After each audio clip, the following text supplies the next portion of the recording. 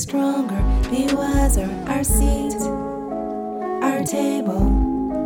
This is our voice, our time, our moment, our seat, our table. Yeah, hey, hey, hey, hey, our seat, our table. This is our voice, our time, our moment, our seat, our table. Yeah, hey, hey, hey, hey, our seat, our Good table. morning. This is Barbara Chandler, and I am the host of Our Seat, Our Table Leadership Lounge. You are listening to WPRK.org as well as Spotify and or Apple Podcasts. Do we have a wonderful show for you today? It is Friday, April the 16th, and we are getting through our taxes. Last week, we had Darlene Robinson, who is our local tax specialist, as she was speaking about the do's and don'ts for small businesses. This morning, we have a fantastic show for you. We have our community historian, Vivian Owens. She will be speaking of the African American history in Mount Dora. Yes, there are Black people in Mount Dora, Florida, and they have always been there. We also have with us Sergeant Major Malvin Williams, Army Sergeant Major Malvin Williams. She is with the Soldiers to Scholars program that was started by Dr. Alzo Reddick. As well as we have our local artist, Joyce Hayes. Joyce will be speaking on her career in our local community as an artist. And then we have Chiffon Gray. Lavonda Wilder with the Eatonville Chamber will be speaking with Chiffon Gray, who is a local business owner. Once again, we want to thank our listening audience. We have been doing this now since January. This is our 14th episode, and we work diligently to bring you the best in community, history, arts, and business. Good morning and welcome to Our Seat, Our Table, Miss Vivian Owens.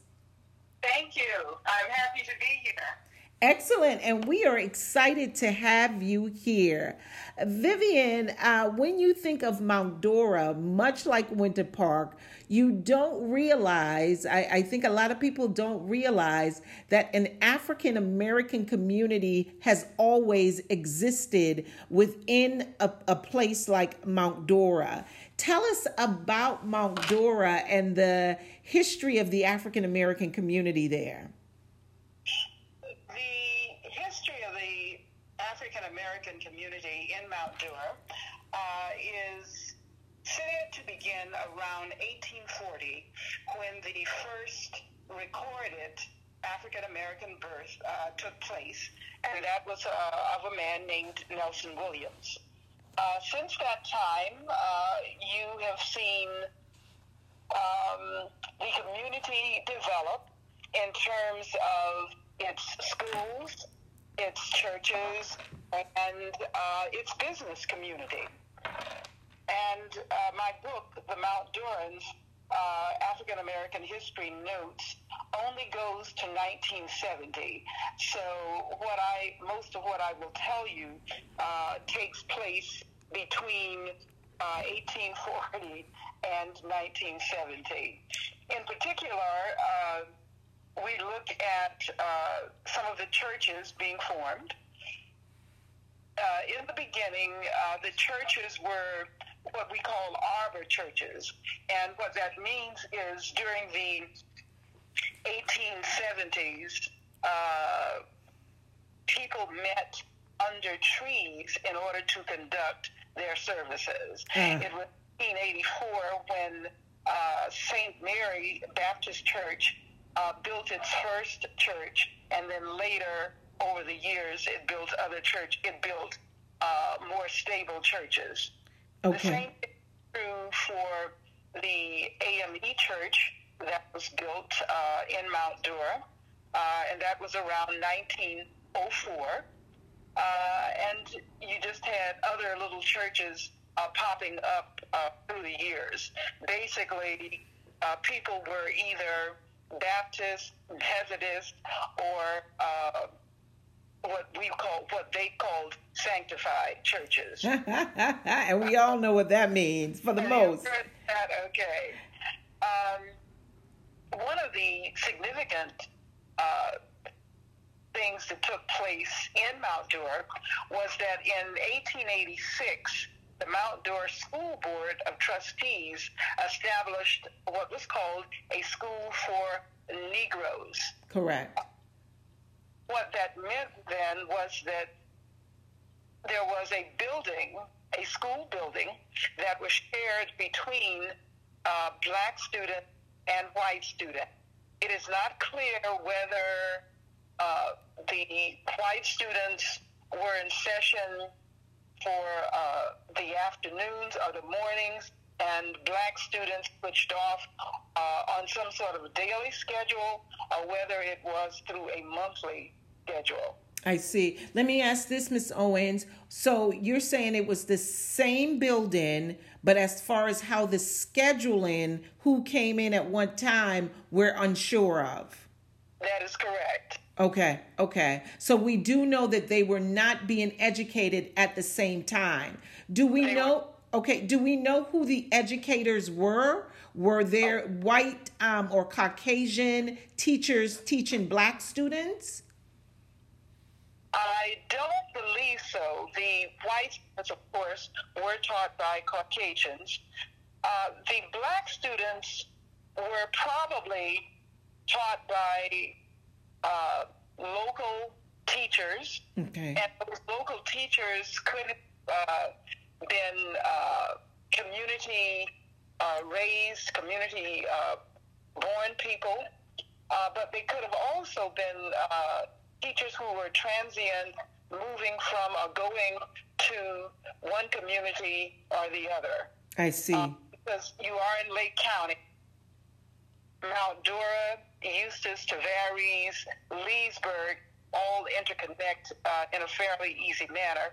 So it is possible that there were teachers who commuted between those places. Correct. At the same time, it is also probable that you had teachers who lived locally. I see. By 1886, you did have colleges, even within the state, that were already producing black teachers. I so see. It is possible that some of those teachers were there. As well, I see. Now, what about businesses? What about, again, we always know that during this era of segregation, we were doing business within our own communities. Were there any identifiable businesses in the city of Mount Dora? There are two streets in Mount Dora that were referred to as up the streets, Grandview Street and Grant Avenue, had businesses such as restaurants, fish markets, meat markets. There was a store owned by a man named Ted Goggins, which was called a drugstore. In that drugstore, he was not a pharmacist, so it was not a drugstore in the way that we may look at drugstores now. Ted Goggins sold over-the-counter medications for headaches and other things like that would be common, that wouldn't require a pharmaceutical prescription. You had fish markets, funeral homes, all sorts of businesses, and of course, you had what were referred to as beer gardens, and you had dance halls. Other types of businesses certainly existed in that you had hairdressers, tailors, dressmakers. Those people were always part of the community. Now, this was during the earlier years. The recorded dates for black businesses occurred around the teen years, 1913 moving forward. In later years, say by the late 1950s or even the early 1950s through the 80s and continuing, black people, black men in particular, were very entrepreneurial, and Correct. there were yard businesses that created income for people. Correct. So those were basically, I guess, the kinds of businesses that you saw. Okay. And so with that, what does Mount Dora look like when we see globally, from a global scale, and then we come down on a national scale, and then to our localized scale? Gentrification is what we're now faced with in a lot of inner cities, black communities. What does that look like for Mount Dora? For Mount Dora, it probably looks the same as most other places that were once black townships or black villages. Mm-hmm. Many of the homes, of course, by today's standards, would be considered substandard. And so many of those homes were torn down. And sometime during the 80s, the city of Mount Dora actually received grants that allowed for the building of what were called self-help homes. Correct. But the other homes that lasted, that were still there, are still there. But Easttown is sort of bordered by many higher income areas. And that makes it difficult for the people who are caught within those borders to continue their existence. Right. So gentrification is occurring because of residential communities bordering them, where those residential communities have homes that are starting at, say, 200,000, 250,000 or above. Wow. And many of the traditional black residents are not able to afford that kind of community. So what that means is that the taxes have gone up. Have increased, yes, tremendously, right. And so just as Winter Park, I see a lot of similarities. You and I have spoken prior. Just as Winter Park, do you have where it is considered a desirable zip code or neighborhood in which to live in? And that always says, with desirable means that there's going to be some people who cannot afford to live there. You're going to have some people, oh, this is a wonderful place to live. And that means the economic eviction for others. So it seems like they have that very much in common. At this point, that hasn't occurred, I don't think. Okay. What you have are that many of the new homes that are being built Mm-hmm. are within the black community, the formerly all-black segregated community. Many of those homes are being built there, but they are not the $200,000 Homes. community. Okay. If you're looking, and that is, if you're looking at Home X from the 1940s black community, and then beside that, another home that is more substantial might be a $150,000 home, but that has not displaced the 1940s home at this point. At this point. Okay. Okay. But what you have is, as I said, they are sort of bordered by, say, Loch Levin is of the zip code for the 1940s, 1920s, 1915 black community. I see. La Caliva, where the homes start at 750,000 or above. Or above. And so, beside across from the Black Church, the first AME Black Church in Mount Dora, you have the $250,000 homes being built. So, as I said earlier, what you have is a bordering. What that will mean later, I am not sure. Whether it will mean that they will be displaced, that the 1940 homes will be displaced, I am not sure. Right.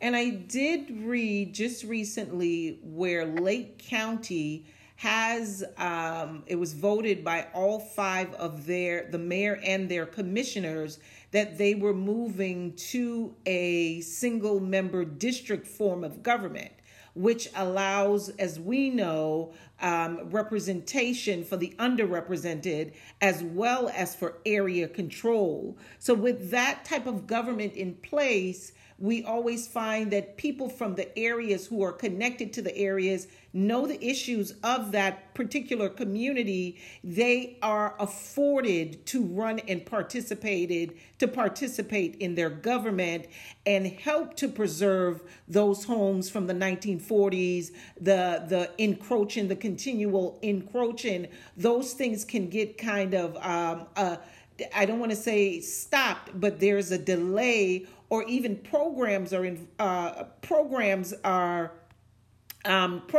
developed which can help people who need those types of programming in which to stay in their homes and maintain some sense of community.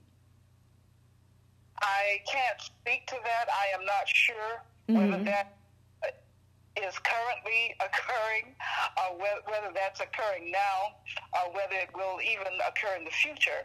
During the 1980s, Mount Dora did have, in fact, I suppose actually during the 70s into the 80s and also into the 90s, Mount Dora did have several Black city council that's people. Excellent. That's very good. That's very good.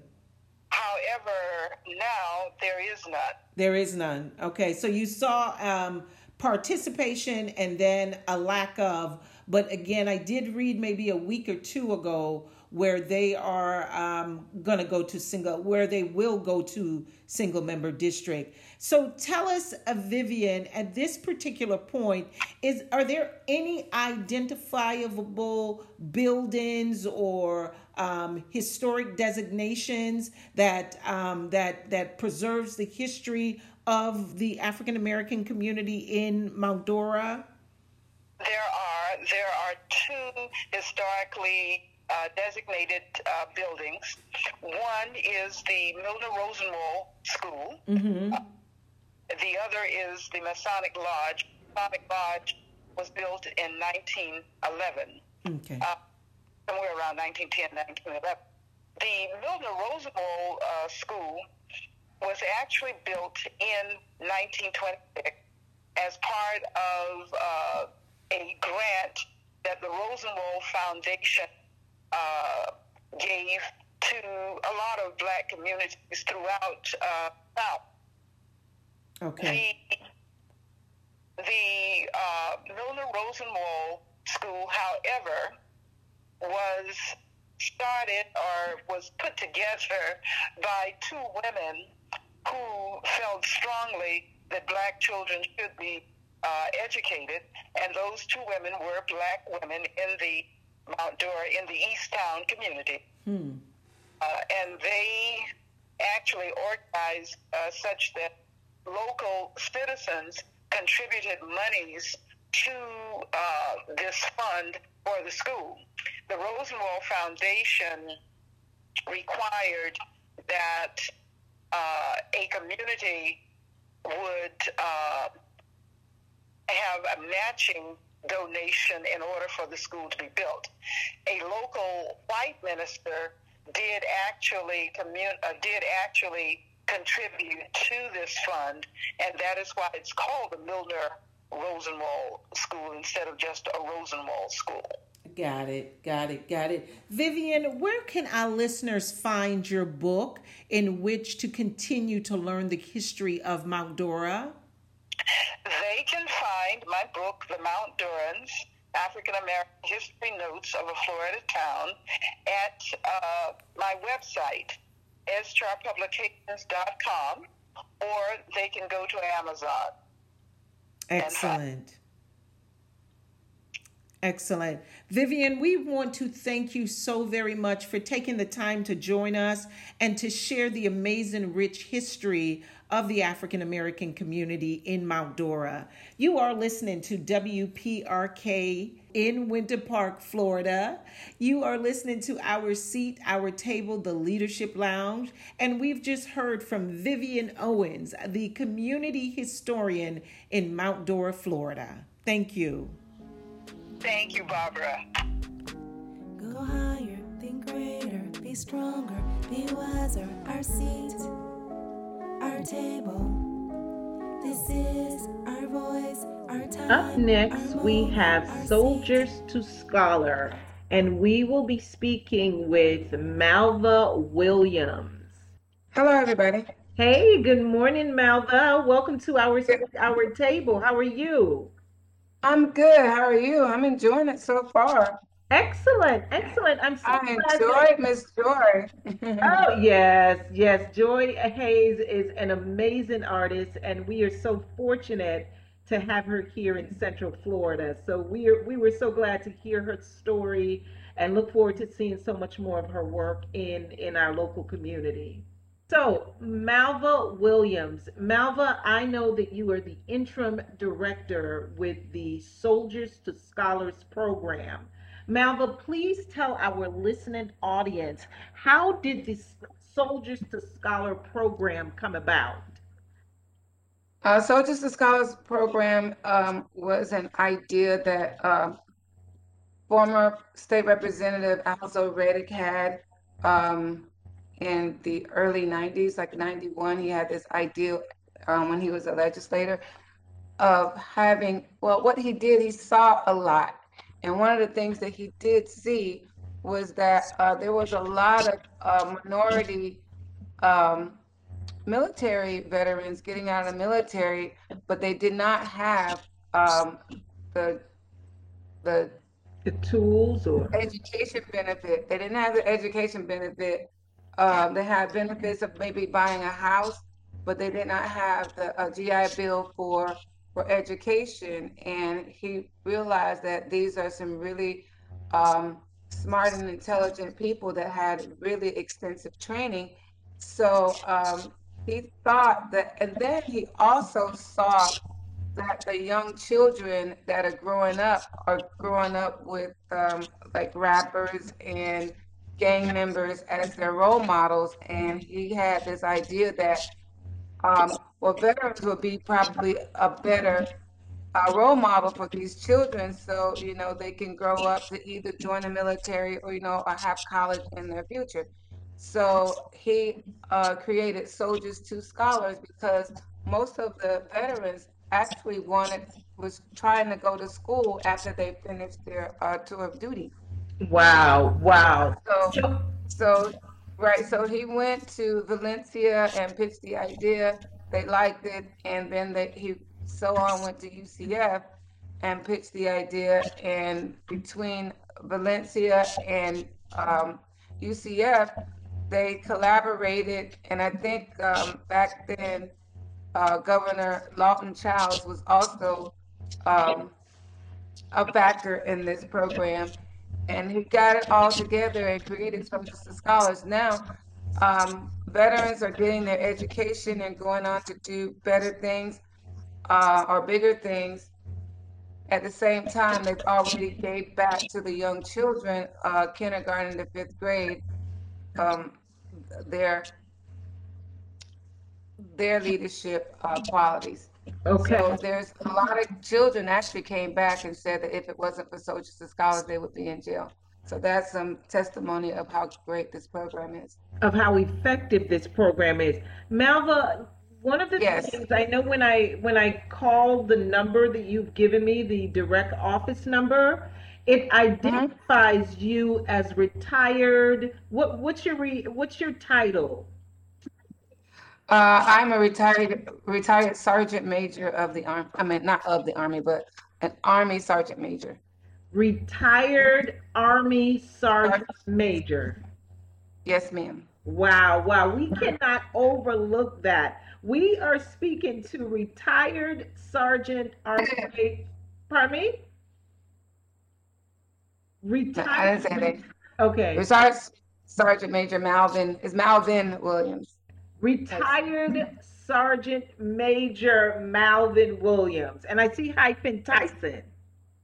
Yes. Okay. Yes. So we Yes. And definitely, what that is, yeah, what that is that when you join the military, and it doesn't matter which branch it is, you either go in as an officer, which you have to go to college first and then go over to be an officer, or right out of high school, you would go enlisted, and enlisted starts out with the E1, correct. and all the way up to an E9 is the highest that you can get, and the sergeant major is the E9. Wow, wow. So you are currently now the interim director of Soldiers to Scholars, which was founded by Dr. Alzo Reddick, as a Correct. way in which to connect soldiers, those who are veterans who served our country, and connect them back into our local community. So, in total, how long has this program been around? How many years has this program been active in the community? Um, since 1994, the pitch of the idea was in 1991, and in 1994, it had its first veteran to go to school. To go to school. And where is the program housed or located? Where the students, where you're serving the students? It is a Metro Place Apartments on Kirkman Road. It's actually the second clubhouse inside the complex. So we serve the community of Metro Place Apartments and the surrounding areas along Kirkman Road. Okay, okay, I know exactly where you are. And what are some of the activities or programming, the actual engagement that happens? What are some of the things that the soldiers are sharing with the students? Okay, the first thing that Dr. Reddick thought of himself was a few years back, and I'm not sure of the year, maybe I'm not sure of the year, but um, there was a bus shortage. They had the bus system, well, the OCPS buses had to cut their budget. So what they decided to do was that if there's children that live within 2 miles of their school, they would have to walk. Correct. So Metro Place Apartments is exactly 1.7 miles from Eagles Nest Elementary School.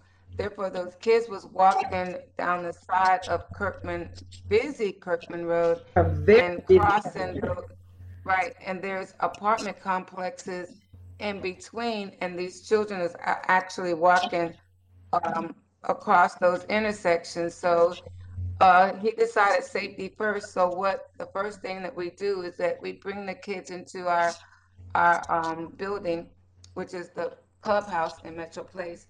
In the morning, we give them a small breakfast around 6:30 in the morning, and then we line them up with road guard vests and we walk them to school.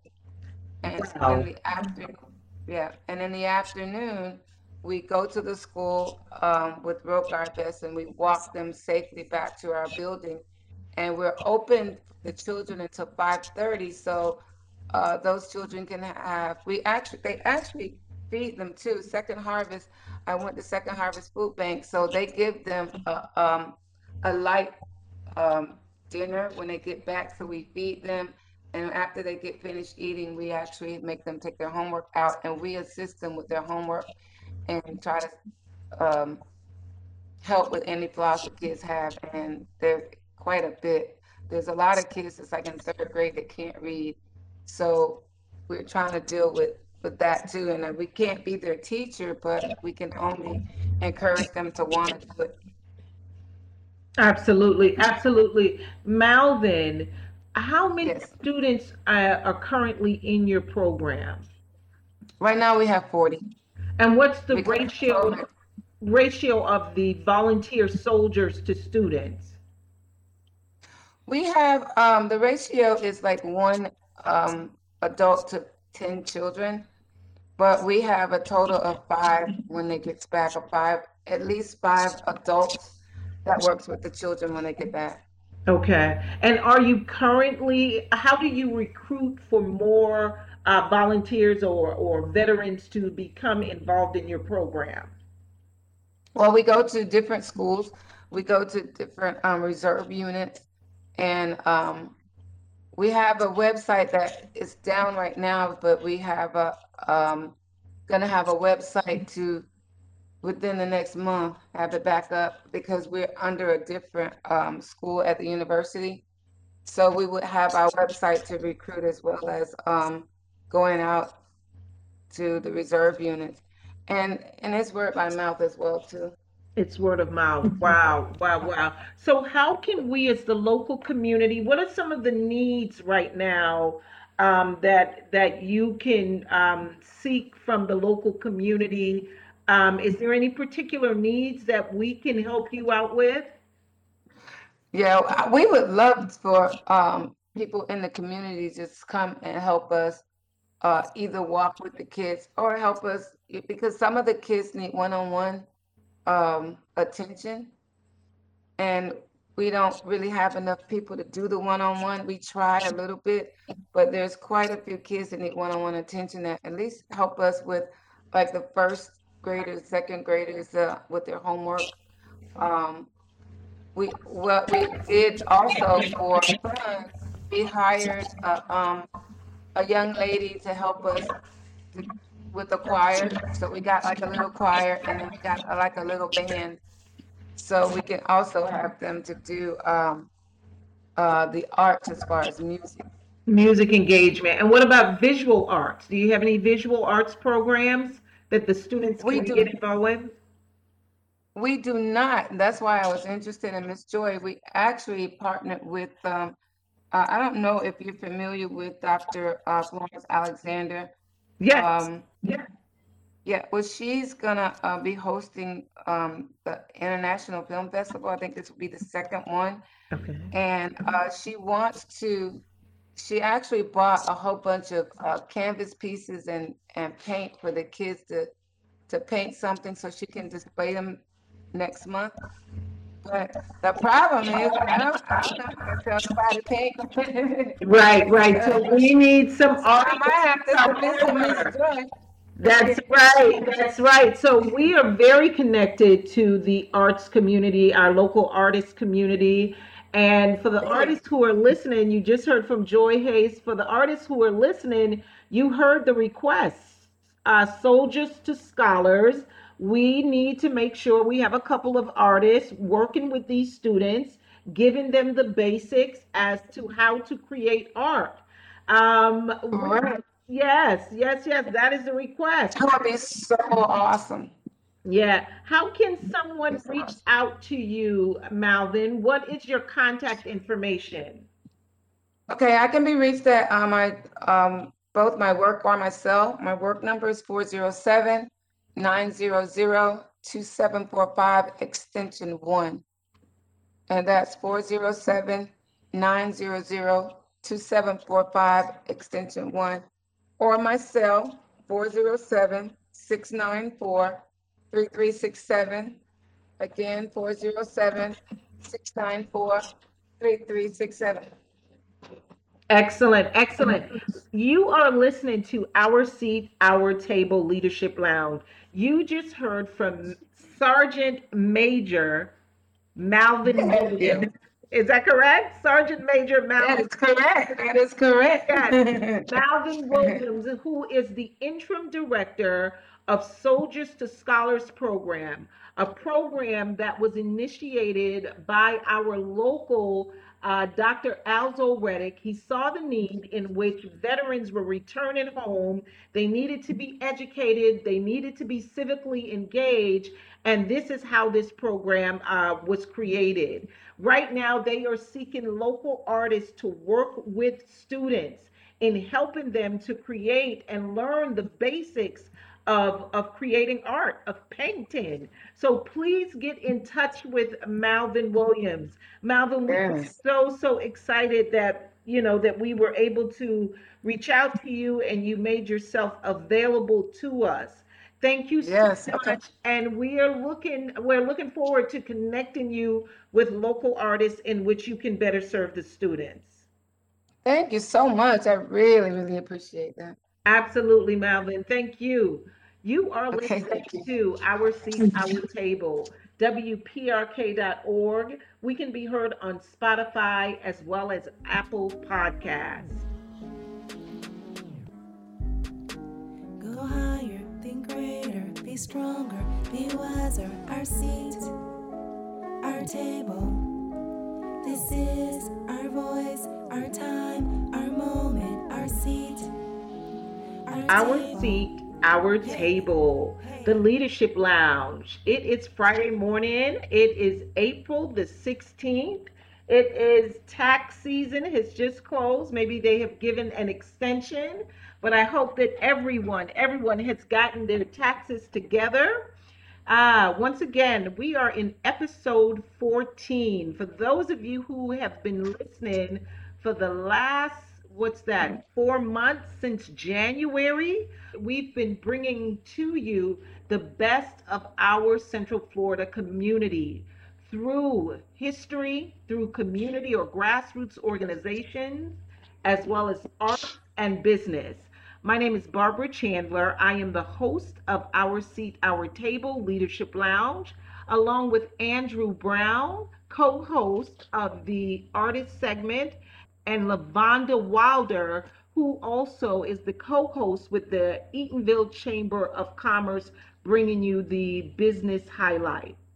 So this morning we are going to have the artist spotlight with Andrew Brown, and we have none other than our local amazing artist, Joy Hayes.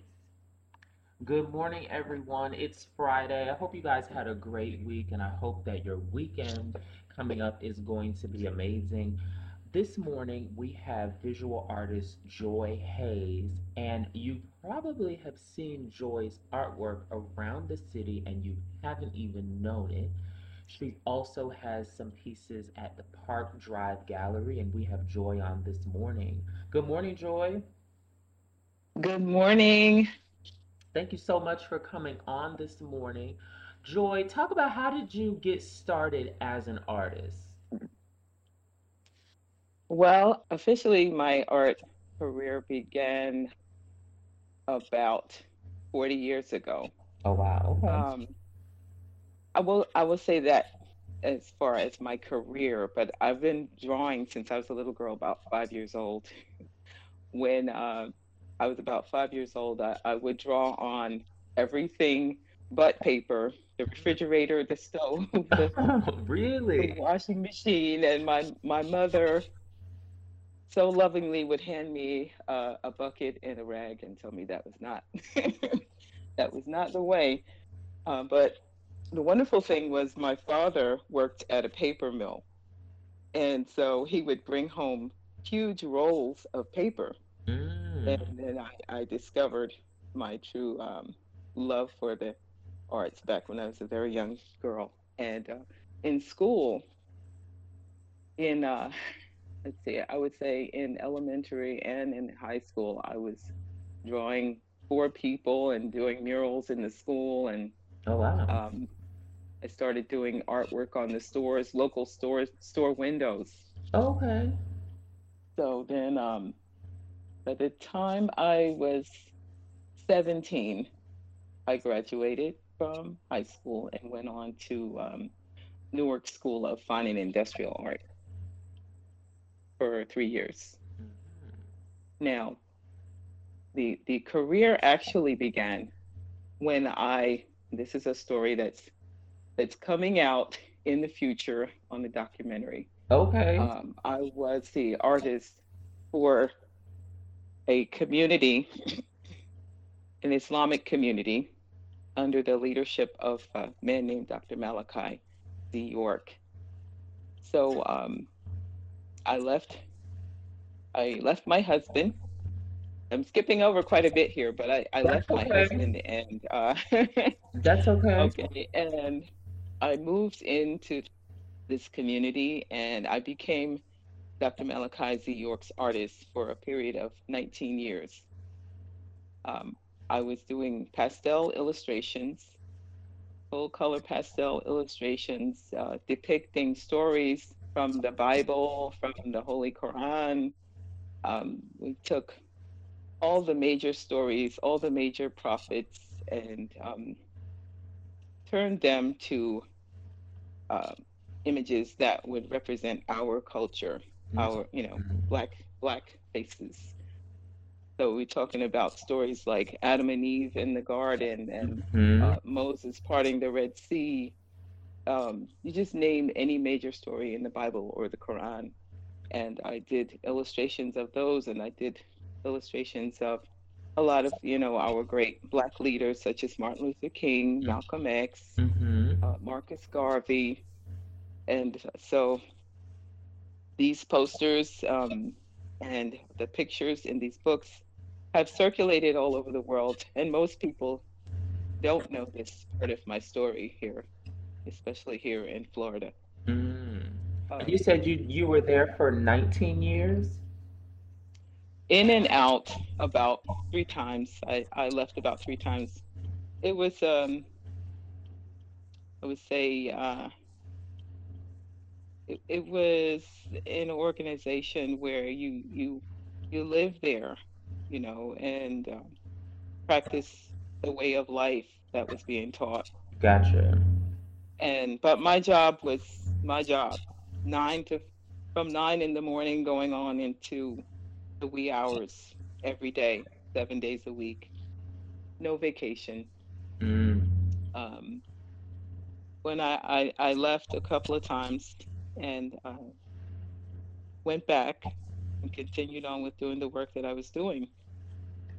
I was very dedicated to doing these illustrations because I was believing in the teachings that were being taught. So these works were being done for free. I've done over 1,000 works for this organization. Um, Never signed any of the work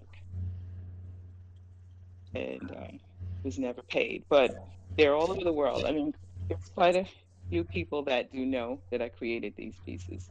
Wow. Um, but I don't have any of the originals. It's quite a controversial story. It sounds controversial. What was your most Hmm. memorable piece that you remember creating? Oh boy, there's so many. That is so hard. Let's see. Um, Or a few well, there's that you one. Mhm.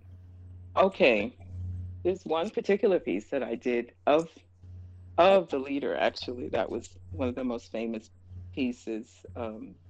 His name at that time was Imam Isa, Mhm. and I came to find out much later that that piece was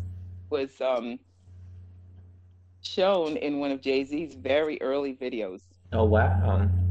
and I didn't even know it was in the video. It's at the very end.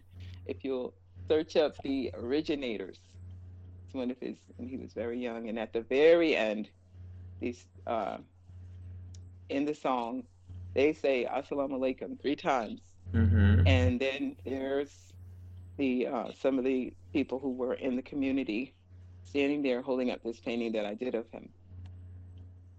But I think I really just I did so many, and I don't have any of the originals. Um, there's some that I did of Moses parting the Red Sea.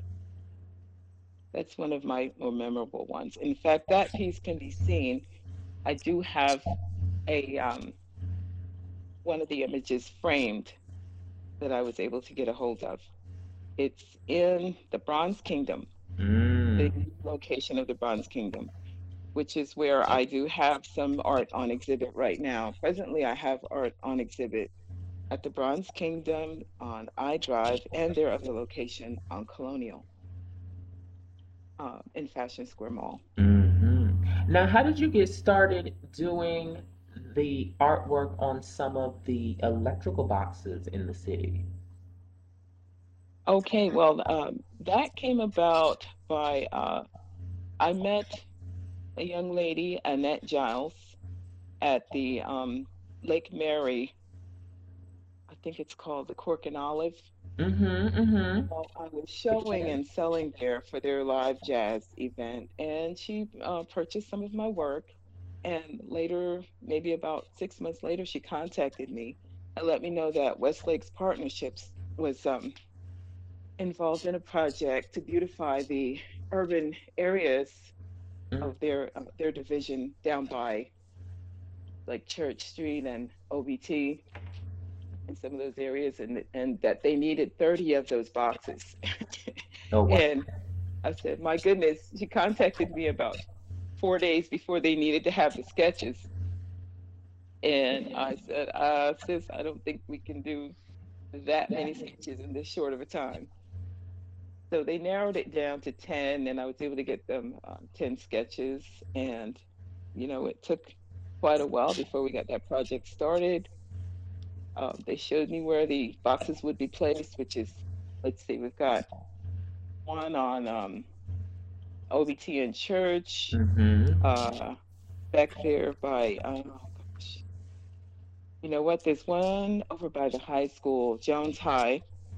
We got one over there. I don't remember the exact locations as far as the addresses by heart, but there's six of them. Mm-hmm. And we're going to do the other four as soon as we're getting the second, approval from the city to go forward.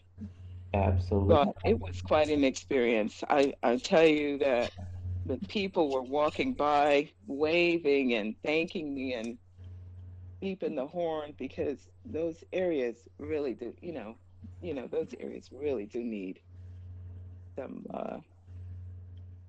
beauty and enhancement. And I said, okay, let's go out here and put some positivity, some, spirit of joy and Absolutely. color. And they really showed a lot of appreciation. Absolutely. And And so, now you have some artwork at Park Drive Gallery in Sanford, correct? yes, I do. Wonderful Cassandra Williams. She's just opened this gallery within a year. And I tell you, she has been so supportive, and I'm doing well out there, and it's much needed. I think this is the first Black art gallery in Sanford, Mm-hmm. if I'm not mistaken, and um, for it to be such a small place, and it's kind of like a storefront, but gosh, it's a wonderful place. It's a healing place, we call it.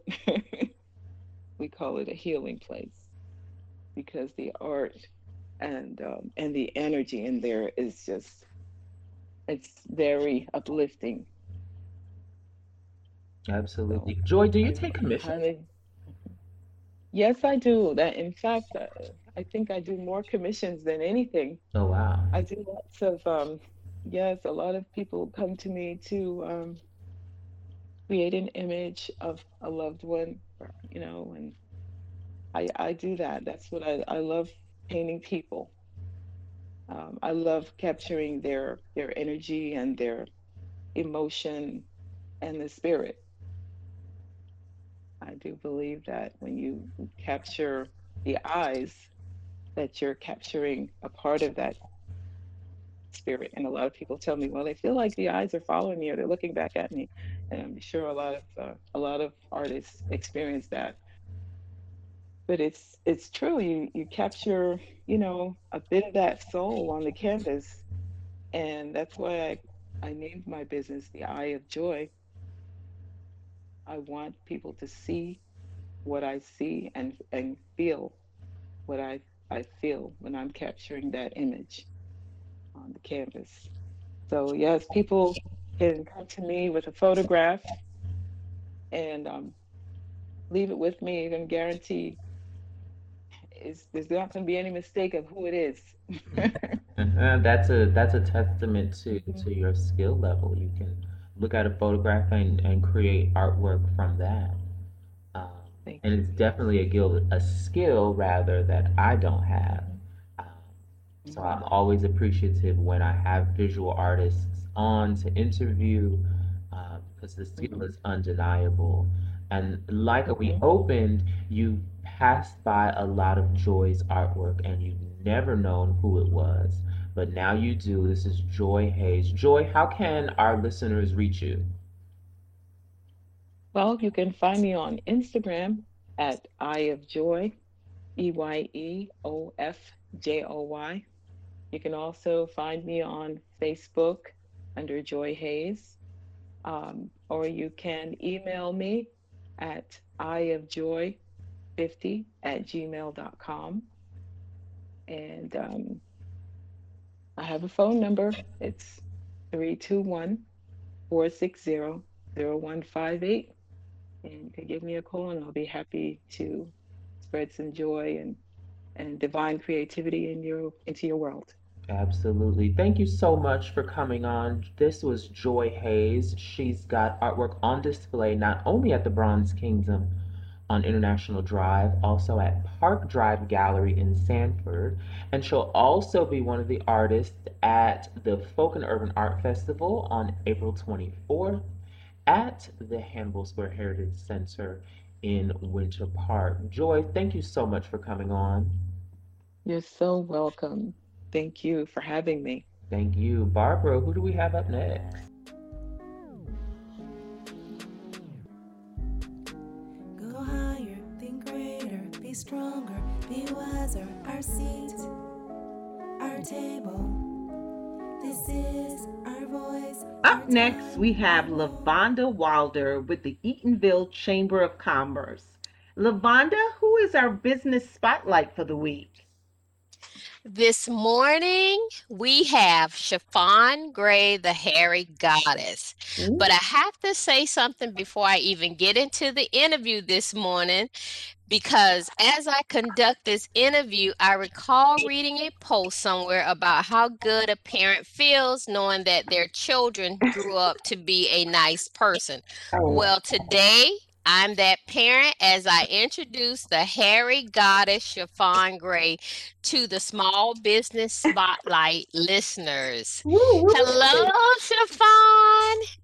Hi, how are you? I am What a great good. Thanks for intro. joining us this morning. Good morning. Good morning. I love the intro. And we love having you here. Yes, I love being here. Well, first off, Chiffon, for those of us that have never heard of the hairy goddess, what is the hairy goddess? So, the Hairy Goddess is my business. I'm a full specialist, actually. A full specialist is someone who specializes in skincare and nail services. But at the moment, I I am more interested in skincare, so I'm offering sugaring services. Sugaring is a form of is another form of waxing. It consists of sugar water and lemon juice. It's a method of hair removal from ancient Egyptian times. Cleopatra is also said to have used the sugaring method. Sugaring may have been started by accident. They used a mixture of sugar water and lemon juice to make a paste, and they used it as a bandage. And when they removed the bandage, we removed the sugar in a flicking motion. I know that's like a weird term to use, but I always say like flicking is kind of like a motion of like shoo, get away kind of thing. So they flicked it. Interesting. Yeah, when you flick, kind of you think about that motion because when we're learning, they'll say like thinking about slapping someone, but the motion really isn't slapping. It's more like shooing it away from the follicle, I guess you would say. And and it gets the hair from the root, and it leaves your skin smooth. And I'm not biased against waxing, but I do feel that sugaring is a better hair removal option, especially if you're tired of getting ingrown hairs, or if you're just feeling like you don't want to shave as often. Well, from someone that has had both services done, I've had sugaring and I've also had waxing. I definitely agree with you about sugaring, and I think it lasts longer. And Longer, you, yes. yeah, and you can sugar any part of your body. And I've also found that when I sugar, and I'm saying this for you to tell me if other people have shared this with you, that when I have my Yeah. underarm sugar, I don't need deodorant right away. Yes, I honestly, I feel the same way. I usually used to shave constantly, like probably twice in a day maybe, because I'll shave in the morning and then I just feel like the hair has grown back already. And shaving actually, if you think about it, it's removing a layer of your skin. So a lot of us that have melanated skin, we may notice that we're getting a little bit of darker skin in the areas that we're shaving, or we're getting a lot of ingrown hairs or bumpy areas. A lot of us have like curly hair, so when the hair is shaved or not properly removed, it will curl back into your follicle, and then that's when we get that bump of ingrown. But as far as the underarm area, I do feel as though the sugaring has helped me not have to wear deodorant as often. Of course, I do still sweat. I'm just because I'm a hairy person, so hair brings sweat. But I do feel as though a lot of clients at first they'll say like, "Well, I don't know, I'll just shave my underarms." But then I notice when they do get it done, they always say, "Well, I feel as though I'm not as smelly as I used to be, or I'm not as the M word we all say musky as I used to be." I do feel as though sugaring has helped my underarm area tremendously. Awesome. Thanks for sharing that, Chiffon. What other services does the Hairy Goddess provide? At the moment, I am only providing sugaring services, but in the future, I am going to be starting back doing vajacial services. So I was doing vajacials. I just changed locations, so I'm just getting my bearings back in this new location.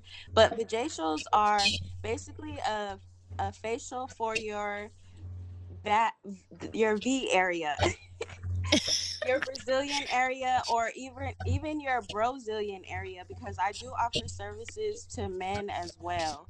I notice a lot of spas do not cater to guys, but I do offer. Well, I wouldn't call it a vajacial for a man. I would just call it like an ingrown hair service for the guys. But basically, it's like a facial for down there. It's a double cleanse, an exfoliation, an ingrown extraction. Basically, if you have any ingrown hairs that are visible, I will try to remove them as best as I can. Sometimes, if the hair is still a little deeper under the skin, I'll leave it, because that's when we're getting all the marks and the bumps and the dark spots, because we're picking at our skin. So I would say just leave those little bump things. If you see them, they'll come out eventually by themselves. I also offer facial services. I do love to pamper people, so I'm really passionate about doing pampering facials. And at the moment, I just received two Yanni seat chairs, so I will also be starting Yanni steaming. Yanni steaming is very popular right now. It actually started in ancient Chinese times, and the men actually did steaming. The men would steam their behind areas. They would steam them for prostate prevention, prolapse, digestion, odor, hemorrhoids, but now it's more popular with us women. It helps with any gynecological issues you may be experiencing, such as spotting, clotting, cramping. It also helps if you are having any heat issues down there. Like sometimes I get a little sweaty because we're living in Florida, you know. But those are the services that am offering and am planning to offer in the future. Well, thank you so much, Shafan. So I want to know, men can have sugaring. I guess it wouldn't be a Brazilian, maybe a Brazilian. A Brazilian. Yes, a Brazilian. Okay, thank you. Thank you for any of our gentlemen out there listening. You can have sugaring services also. So when you take your wife out, you can go along with her. Let me ask you this, Chiffon. What Yes. are your proudest moments about being a business owner? What excites you? Um, I would say something that excites me would be I'm trying to let's see. There's so much I would like to say. Let's What say about flexibility, educating the public? Are those some of the things that your business includes? I do. I actually try to on my Instagram page. I try to post the before and after services that I do. Sometimes people are a little curious about it, but maybe a little afraid or a little shy about asking about what the service consists of. But on my Instagram page, I do try to, you know, show everybody what they're going to get into when they actually get in the room. I do know that, like, starting out being an esthetician, I worked for other spas, and I was really working to bring their vision to life.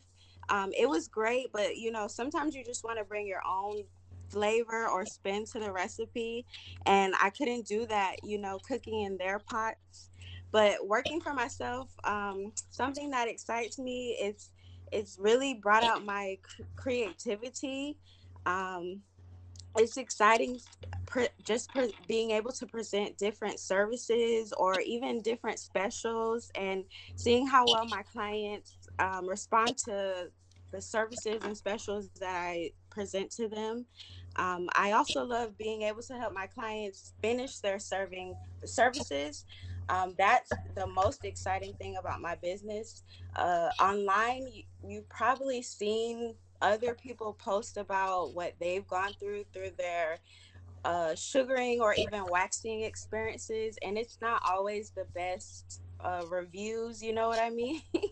So it's exciting to me when a client comes in and they're able to finish the service out when they're actually been on the table and thinking they can't finish, or even coming in just reading other people reviews or what they've experienced and they're a little hesitant. But I try to be very patient and get you through the service. So I would say that is probably the most exciting thing about my business is trying to help the client get through the service and finish. I feel like I'm the one Wow. getting the service done when we're finished. Like, I'm so excited about it. What I like is when you said that you were bringing your own flavor to the pot. I can't say how many times I wanted to clap hearing that, and I actually smiled, and I could hear the excitement in your voice as you were speaking. Now, for our listeners that do not know how to contact the Hairy Goddess, can you give us a phone number? And I know that you're on social media because you just mentioned it. Can you give us some Yes. contact information? Yes, so I am on Instagram. Instagram is the best way to reach me, or to see my services and what all I offer. It's the Hairy Goddess Studio. It's Hairy Goddess Studio.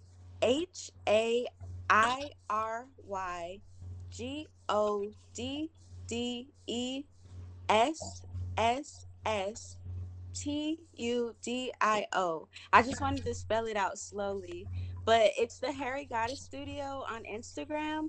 But you can also text me. My phone number, the business phone number is 321-330-7063. I have a bit of FOMO, so I'm always up late. So if you're a FOMO person like me, you can text me anytime and I'll get back to you right away as soon as I can. Now, Chiffon, do you have anything that you want to share with maybe a first-time business owner, a young person like yourself that's maybe thinking about going into any business? Yes, I will say uh, the something that I've learned as a business owner, well, as a young business owner, I'll say is just don't compare, just do you. I think it's natural as a human to see other businesses, or as a business owner to see other businesses and compare how well their business is going to ours. But I found myself doing that a lot when I was first starting out, but seeing others take off so easily, why you feel so behind or not doing enough. But talking to other business owners, I have learned that that is a common trait in our entrepreneur community, I would say. I've just had to remember that what's for me is for me, or what's for you is for you. We may think that our businesses aren't much, but the people we service um, are trying to support us, and they know that we're just starting out, so they're going to be willing to work with us. And sometimes I get a little in my own head, but I think even my clients, they'll tell me like, girl, you're doing great, like don't worry about it, like you're the nicest esthetician I've been to, like you make me feel so comfortable. But still, I know we still get down on ourselves, but I at the end of the day, I just have to remember, like, I want myself to succeed, and my clients also want me to succeed. So I would say, just to any entrepreneurs starting out, just don't compare yourself to others. Just do you. That would be the best advice. Thank you for that, Chiffon. That is awesome, awesome advice, even for myself. And I've been out here for a minute now. Thank you so much, Yes. Chiffon, for joining us today on the Small Business Spotlight with the Edenville Chamber of Commerce. Happy Friday to you. Thank you so much. Have a Have nice a day. great day. Thanks You again. too. Thank you. You heard it here. You are listening to Our Seat, Our Table. That was Lavonda Wilder and Chiffon Gray. Sugaring for everyone. Sugaring does not discriminate. I love it. Thank you so much for joining us, Chiffon Gray. And we certainly wish you the best. And thanks for that wonderful advice. And do not compare yourself to anyone. Just continue to do you. You are listening to Our Seat, Our Table, the Leadership Lounge, and we are here every Friday morning from 9 to 10 a.m. You can listen via WPRK.org, Spotify, or Apple Podcasts. We thank you again for joining us, and we look forward to seeing you again next Friday. Go higher, think greater, be stronger, be wiser. Our seat, our table. This is our voice, our time, our moment, our seat, our table. Yeah, hey, hey, hey, hey, our seat, our table.